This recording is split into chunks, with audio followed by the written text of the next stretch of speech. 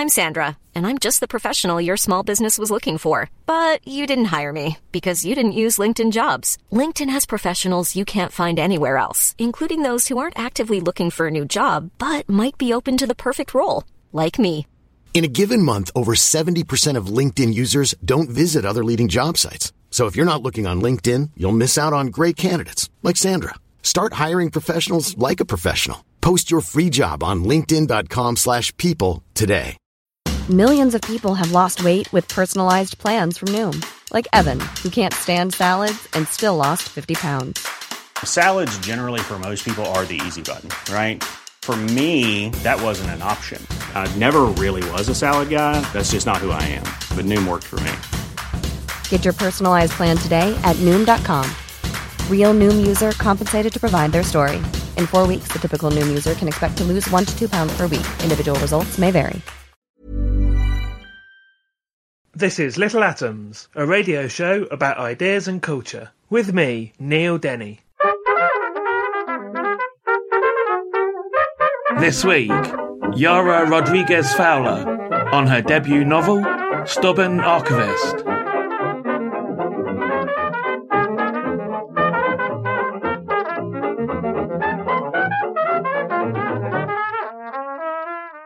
Yara Rodriguez Fowler grew up in a Brazilian English household in London, where she still lives. Yara is a trustee of Latin American Women's Aid, the only refuge run for and by Latin American women in the UK, and has also given workshops on gender and power to teenage girls with feminist organisation Fearless Futures. Yara's writing has been published in Litro and the UCL Publishers Prize, and she received a special mention in the 2015 Gallibega Press Short Story Competition. And she's the author of the novel Stubborn Archivist, which we're going to be talking about today. Yara, welcome to Little Atoms. Hi, thank you. How would you describe this novel? Yeah, gosh, I guess I would say, calling it a novel is even a bit of a question mark. Certainly, when I was writing it, I wasn't thinking that it was necessarily a novel. I wrote it quite a while ago, and it was sort of, I didn't have any kind of connections in publishing or anything like that, so I was just writing what I wanted to write. And I was thinking, I was very familiar with the British novel and, the tradition of British novels. But what I was sort of thinking of when I was writing was more like The House on Mango Street by Sandra Cisneros. And there's a book called The Dew Breaker by Edwidge Danticat, who's a Haitian-American writer. Sandra Cisneros is Mexican-American. So yeah, I was thinking of these sort of broken up books that aren't short story collections. They're sort of one narrative or one family or one story or one world. They all deal in one world. But they don't, they deal in gaps and silences and poetry. And anyway, so that's what I wanted to write. And then I didn't even know how many words a book has to be, right? And then I sent it to my agent, the person who, I sent it out to agents, signed with my agent, and we began to talk to publishers. And yeah, novels are what sell in the UK, so this is a novel. And I guess it is a novel. Every novel sits somewhere on the spectrum of the form, either adhering to it in a kind of standard way or in a more, deviating from it more. So yeah, I guess that's where I'd start. I'm not sure it's exactly a novel. Well, the other way to suggest, is it a novel, is it not, is the potential of how memoirish, I guess, it is as well.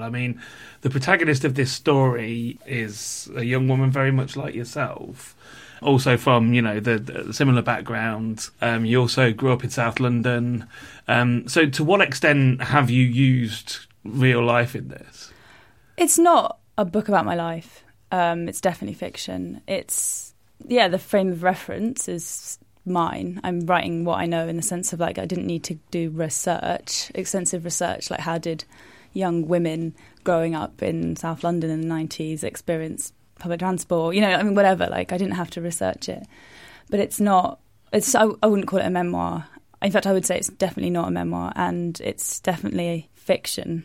And the other thing also is I think fiction is not just about the relationship that we might perceive a text to hold to reality. Fiction is also a contract between the reader and the writer. It's a sort of agreement on the terms in which we're going to read something. And yeah, I think that's important to me, if that makes sense. That's important to the text. You mentioned the format of the book a little in your introduction to it, and I wanted to talk a bit more about that, about how it actually came together. As you've said, it's a sort of cross between prose and poetry. And I say poetry in the terms of often just how the text is laid out on the page, the use of space as well within the text.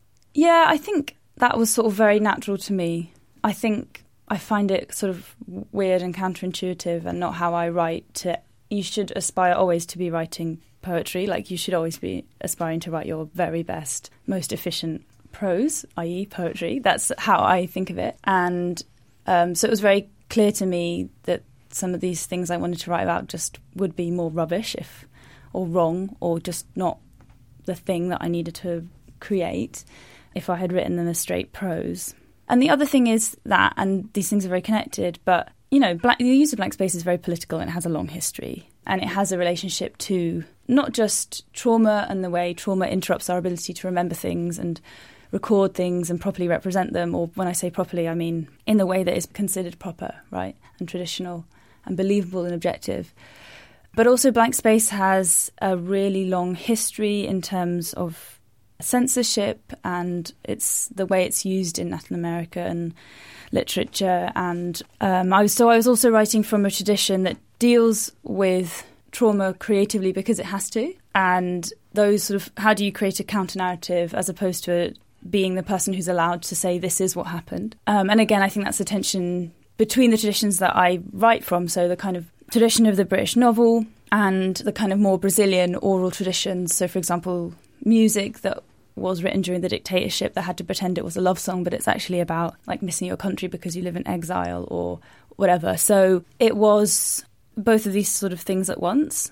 And I think the other thing is that the way we communicate is changing, and we do punctuate less when we write to each other. I think like the kind of divide between a thought and a DM and something you say out loud and something you WhatsApp, are these all speech? Like, how should we punctuate them? So I think the way that we experience like speech and punctuation and all these things is changing, and I think that that's potentially why punctuating like I did and writing like I did came so naturally to me. Yeah, and the book also, I mean, it, as well as having a main protagonist, it also relates the memories of a number of other characters, and the way it's laid out also sort of suggests the sort of the fractured nature of memories. And I want to talk about the title, Stubborn Archivist, which the protagonist describes herself as. Tell me what you mean by that. Yeah, so there's a line in the text where we have one of these pages that doesn't have a huge amount of writing on it, and it's actually unclear like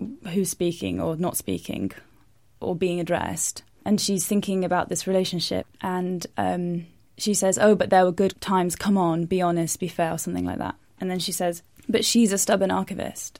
And that's in the context of finding it extremely hard to organise her memories about this relationship. So finding it very hard to have a kind of archive of that relationship, I suppose, on terms that she can control. So she says, she can't remember any of the good things, and then she lists some good things. And it's about, in that sense, the way that trauma of that relationship that we sort of learn more or less about as the book goes on, interrupts and intervenes in her memory of what happened, but also her relationship to speech and being able to articulate and say things. And that's why the text is so interrupted. And it also interrupts her relationship to space. So like when she's out, she's always thinking, is he here? Is he here? And every place is an archive of what's happened. So it's about this thing of like trauma intervening, and how do we remember things? Like on whose terms are we remembering? And I think the other thing about the title is that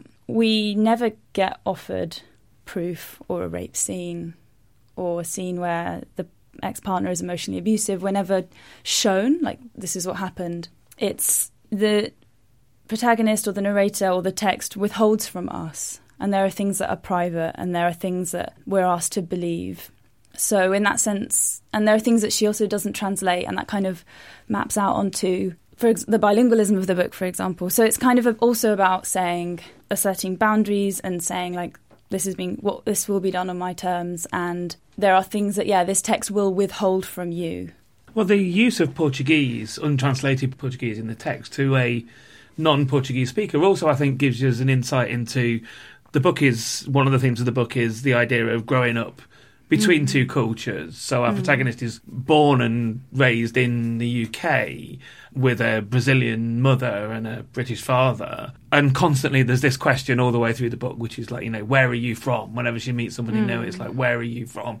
In that sort of, but where are you really from type sort of intonation. And I think that use of the Portuguese also gives, as I said, gives a sort of insight into that two cultures thing. So let's talk about this idea of being sort of drawn between two cultures. Yeah, and I mean, the other thing is that the where are you from thing is also gendered. It's also a way of, that's definitely something that's from my life. It happens to so many people, but it's men ask me that. Women hardly ever ask me that. And actually what I think they've learned is that you can't say that anymore. So instead you go, oh, what an interesting name. Where's it from? And it's just a way of being like, are you from somewhere sexy? That's just all it is. And it is about two cultures, that thing, but it's also about gender and about basically how you don't experience your gender in a vacuum. You experience it in a way that's racialized and all of these different things. So, and vice versa. So, and also to do with class. But yeah, I guess that's the other thing. And it's part of the relationship with this other character and the sexual violence. All these things are tied up together. And I guess going to the two cultures thing more broadly, what we get is also chapters from the perspective of her aunt, who's lived in Brazil and then comes to the UK twice in the book. And those are two chapters that we have. And then we also have a couple of chapters that are told as stories from her mother, so kind of addressed to the protagonist. And then we also have a chapter that's more focused around the grandmother and has a few bedtime stories that are quite important. Violent bedtime stories. They are violent bedtime stories, absolutely, yeah. And again, that for me. So in one of the bedtime stories, it's about how her granddad's granddad, lived on a farm in a very rural area, and they like to go hunting, and are told how big and burly these men are. And one night they catch a jaguar, an ursa, and then another night they bring back an Índio, which means indigenous woman. And so it is about how violence against particularly indigenous women and, of course, black women, is completely naturalised into Brazilian, not just Brazilian culture, but Brazil's understanding of itself and where it came from, and that you could somehow get to a place where you think that's an appropriate bedtime story for a child. And in that same chapter, there's a telenovela that they're watching, which, again, is this romance between two actors who are beautiful and white, which again is very Brazilian to do that, but is set during the era of slavery on a sugar plantation. So again, it's this site of violence, which is very normalised and romanticised in the Brazilian imagination. Yeah, and that was important because, again, it gets described a lot as a book about identity, but it's a book about also being how did this identity ever become constructed? And I think that's extremely important. Identity doesn't just stop at describing yourself, it also continues into, but how did it ever get to a place that my identity means these things? Who is it useful for? And you also talk about, that from the opposite way. So you as you've already mentioned, there's when the character meets and when you've yourself, met people in the UK who will say, the where you're from thing, but also that almost see the Brazilian before they see you. So I'm interested in, there's a character in the book that says, I used to be really into Brazilian porn as a way of trying to, I guess, chat up our protagonist. And you show this portrayal of, the British idea of Brazil, in terms of, our protagonist works at a television company at one point making documentaries about Brazil, and those are about, beaches and parties and plastic surgery and things like that. So there's this view looking back to Brazil as well. Yeah, definitely. And I think actually that's one of my frustrations with the protagonist. I think she's very passive. She just gets quite annoyed at everyone around her, but we don't see her really doing anything. And she's actually quite a powerful person, or she will be if she carries on. But she's a little bit stuck and doesn't do anything. And that's something I find annoying about her. Hey, I'm Ryan Reynolds. At Mint Mobile, we like to do the opposite of what Big Wireless does. They charge you a lot, we charge you a little. So naturally, when they announced they'd be raising their prices due to inflation, we decided to deflate our prices due to not hating you. That's right. We're cutting the price of Mint Unlimited from $30 a month to just $15 a month. Give it a try at mintmobile.com/switch. $45 up front for 3 months plus taxes and fees. Promo rate for new customers for limited time. Unlimited more than 40 gigabytes per month. Slows full terms at mintmobile.com. There's never been a faster or easier way to start your weight loss journey than with PlushCare. PlushCare accepts most insurance plans and gives you online access to board-certified physicians who can prescribe FDA-approved weight loss medications like Wegovy and Zepbound for those who qualify. Take charge of your health and speak with a board-certified physician about a weight loss plan that's right for you. Get started today at plushcare.com/weight loss. That's plushcare.com/weight loss. plushcare.com/weight loss. Hey there, it's Michelle Norris. I'm host of a podcast called Your Mama's Kitchen. When I travel, I'm usually looking for a way to find a taste of home when I'm not at home. And one of the things I love to do when I am at home is entertain. And Airbnb allows me to do that. When I was in California recently, I rented a house that had a great kitchen. And when we were sitting around the table, we're all thinking, we're in someone else's house. Someone could be in all of our homes as well. If you have a home, but you're not always at home, you have an Airbnb. Your home might be worth more than you think. Find out how much at airbnb.com/host.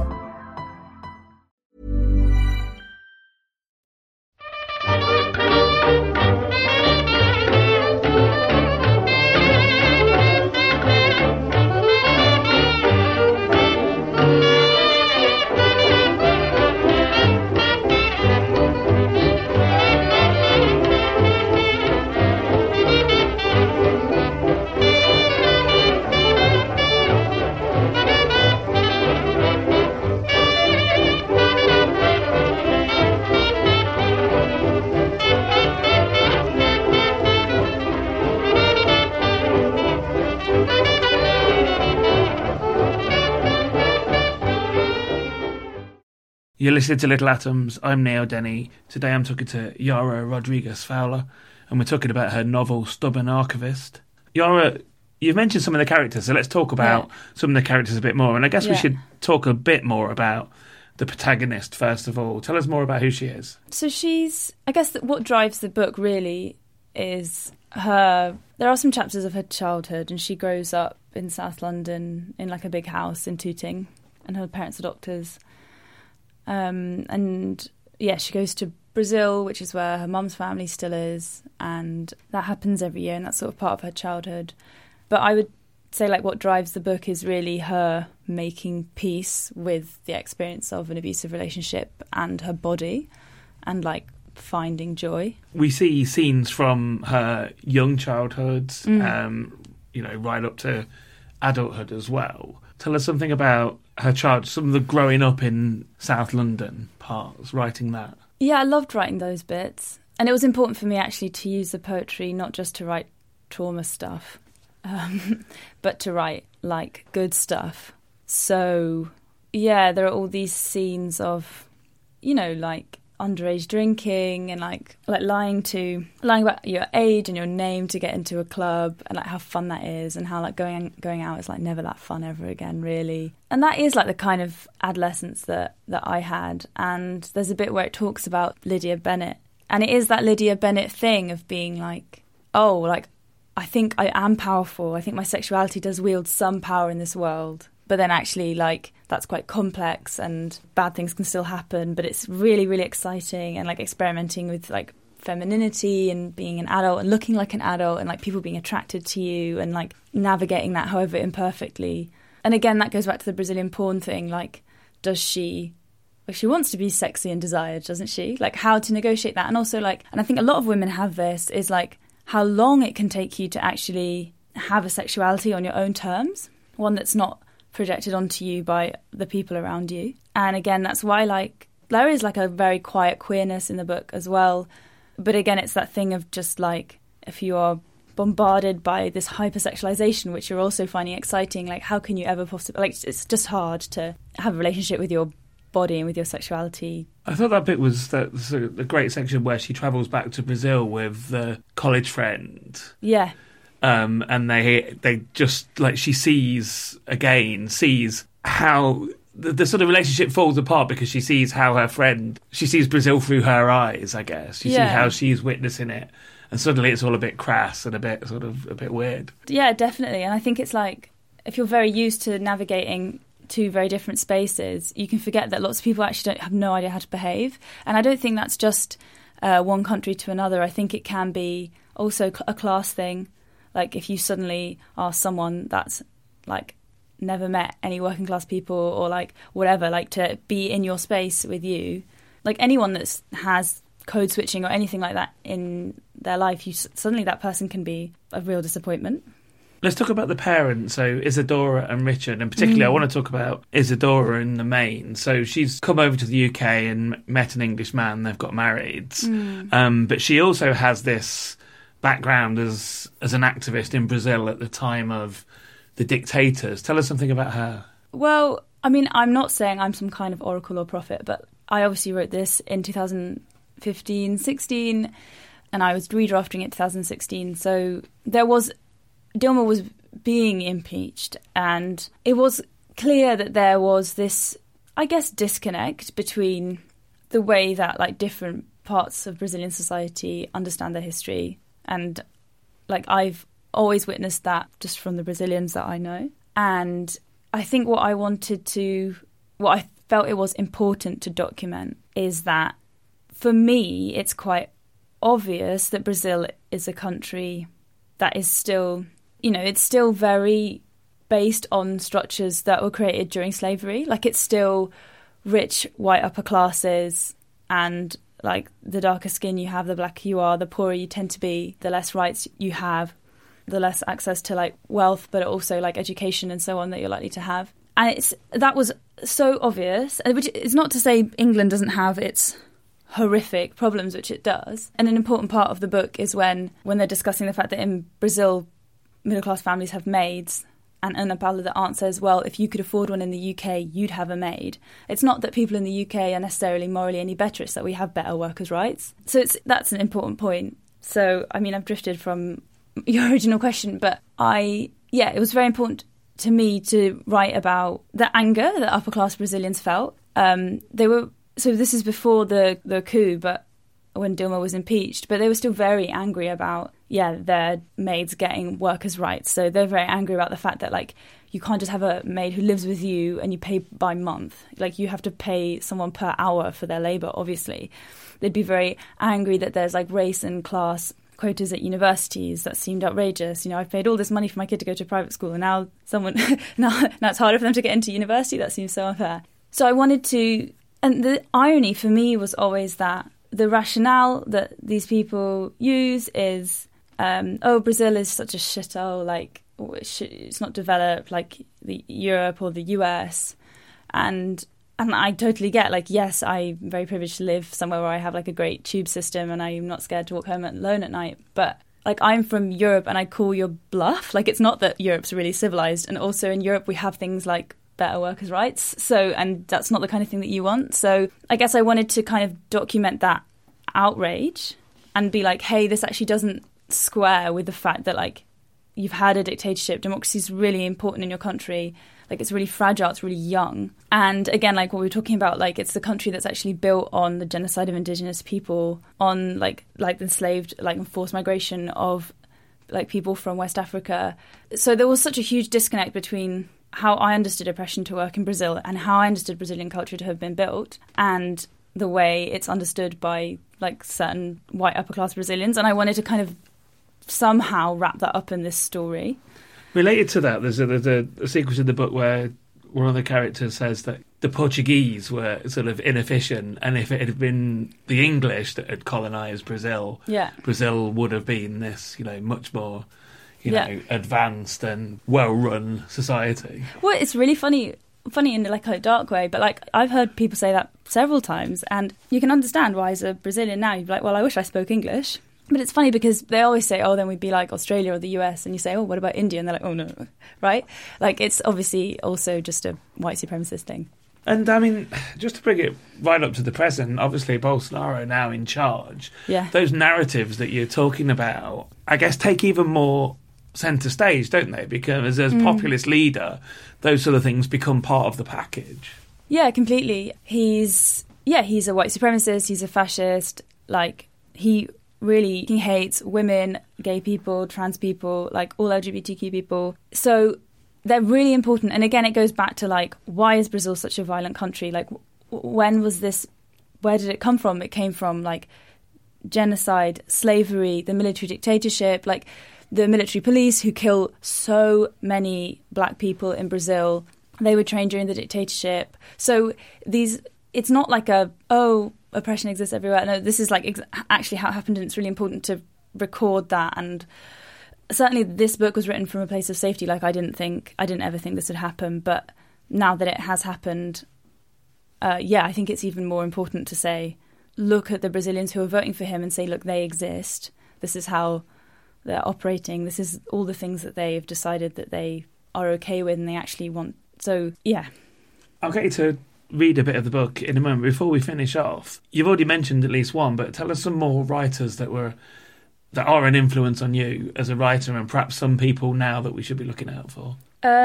So the book I read and I was like, oh, that's the only novel I've ever read. Nothing ever was written before or after, is Beloved by Toni Morrison, because of the way that it uses form to talk about trauma. And again, part of the things I think I've been talking about, like I think Brazil made more sense to me after I had read Beloved, and thinking of her as an American writer in the continental sense. So I think, that's been really important. Similarly, The Colour Purple by Alice Walker, again, because of the way it deals with sexual violence and trauma and joy. And I think that's really important to me in the way I write, is writing books for people that aren't about convincing people or showing traumatic, graphic stuff. It's really about assuming that you believe the protagonist, assuming you believe a person, and like what is the kind of thing that someone that might have experienced that want to read, and like what kind of joy and healing can a text bring or embody or show or give. So, and Sandra Cisneros also does that in The House on Mango Street. So those are the books, that have been important. And then something to look out for, there's a book called The Sun on My Head, which is by a Brazilian author called Giovanni Martins. And it's been like a sensation in Brazil, and it's been published here by Faber, and the translation I think is good. And you should look out for that. Superb. So can I get you to read us a bit? I'm going to read a chapter from maybe 80% of the way through. So this is told from the mum's point of view, and it's sort of a standalone. We were medical students living in the city. We had a lovely little apartment, me and Igi and this guy called Alfredo. I must have been, 19 or 20? Duda had the most chaotic flat down the road in Vila Madalena, near the bridge that was this dusty pink colour. Her flatmates were proper punks, like they used to steal my tapes from my car, and when I asked for them back they said no because I was studying to be a doctor and would have more income than them. Redistribute, they said. Anyway, Igi is Igi. You know Igi, he lives in Salvador now. He works in psychiatry at the university, lives with his partner Mauricio.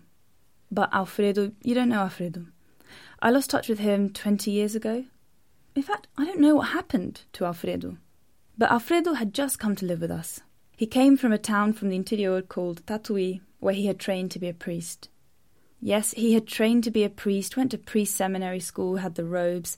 He showed us pictures of him wearing the big Catholic robes. A teenager, really, wearing the big purple priest robes. But he left. I can't remember why, but he left. Maybe he just didn't like it, or maybe he fell in love with someone. But he left. He left and came to São Paulo, which was where he met us. So Alfredo was new to the city. I can't even remember what he was doing. It was the early 80s. Everything was chaos. The ditadura. We were all students, so, we were fighting. Fist in the air. Clean water. Free press. Democracy. Blah, blah. Me and Igi and Alfredo wanted to do graffiti. Yes, paint messages all over the public walls. In secret, at night, of course, because that was the only time you could really do it. Those were difficult times. So we bought the paint, and we had our black night clothes and things. I used to be very fit, just like you, rode a bicycle, whatever. And we were all ready to go with our black paint and clothes in the middle of the night when little Alfredo said he didn't want to come anymore. He was too scared. Poor Alfredo. He was new in the big city, and they were very scary times. Very scary times if you were caught. Anyway. So we left the flat. Me and Igi. We said, "That's okay, Alfredo. Bye-bye, Alfredo." We went out into the night. We had decided before that we would paint political slogans and then poetry also. because we had read a lot of poetry as well as Marx and Engels and Lenin. Sometimes things are both, of course. There was a huge wall under a bridge near where we lived. It was a sort of late-night dusty pink colour. So we painted on it, in huge black letters, "Coragem, Alfredo." And it became like, what do you call it now? A meme. Lots of people saw it. Everybody saw it. It stayed there for ages.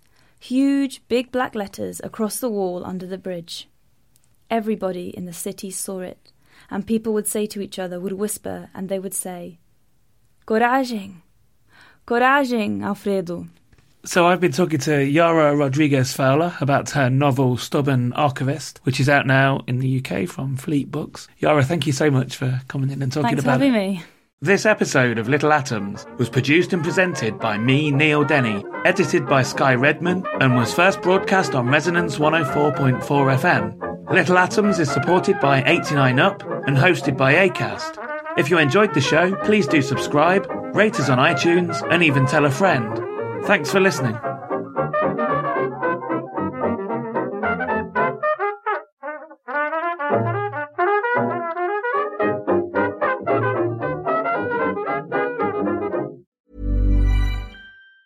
Hi, I'm Daniel, founder of Pretty Litter. Did you know cats tend to hide symptoms of sickness and pain? I learned this the hard way after losing my cat, Gingy. So I created Pretty Litter, a health monitoring litter that helps detect early signs of illness by changing colors, saving you money and potentially your cat's life. Pretty Litter is veterinarian developed, and it's the easiest way to keep tabs on your fur baby's health right at home. Go to prettylitter.com and use code ACAST for 20% off your first order and a free cat toy. Terms and conditions apply. See site for details. Planning for your next trip? Elevate your travel style with Quince. Quince has all the jet-setting essentials you'll want for your next getaway, like European linen, premium luggage options, buttery soft Italian leather bags, and so much more. And is all priced at 50 to 80% less than similar brands. Plus, Quince only works with factories that use safe and ethical manufacturing practices. Pack your bags with high-quality essentials you'll be wearing for vacations to come with Quince. Go to quince.com/pack for free shipping and 365-day returns.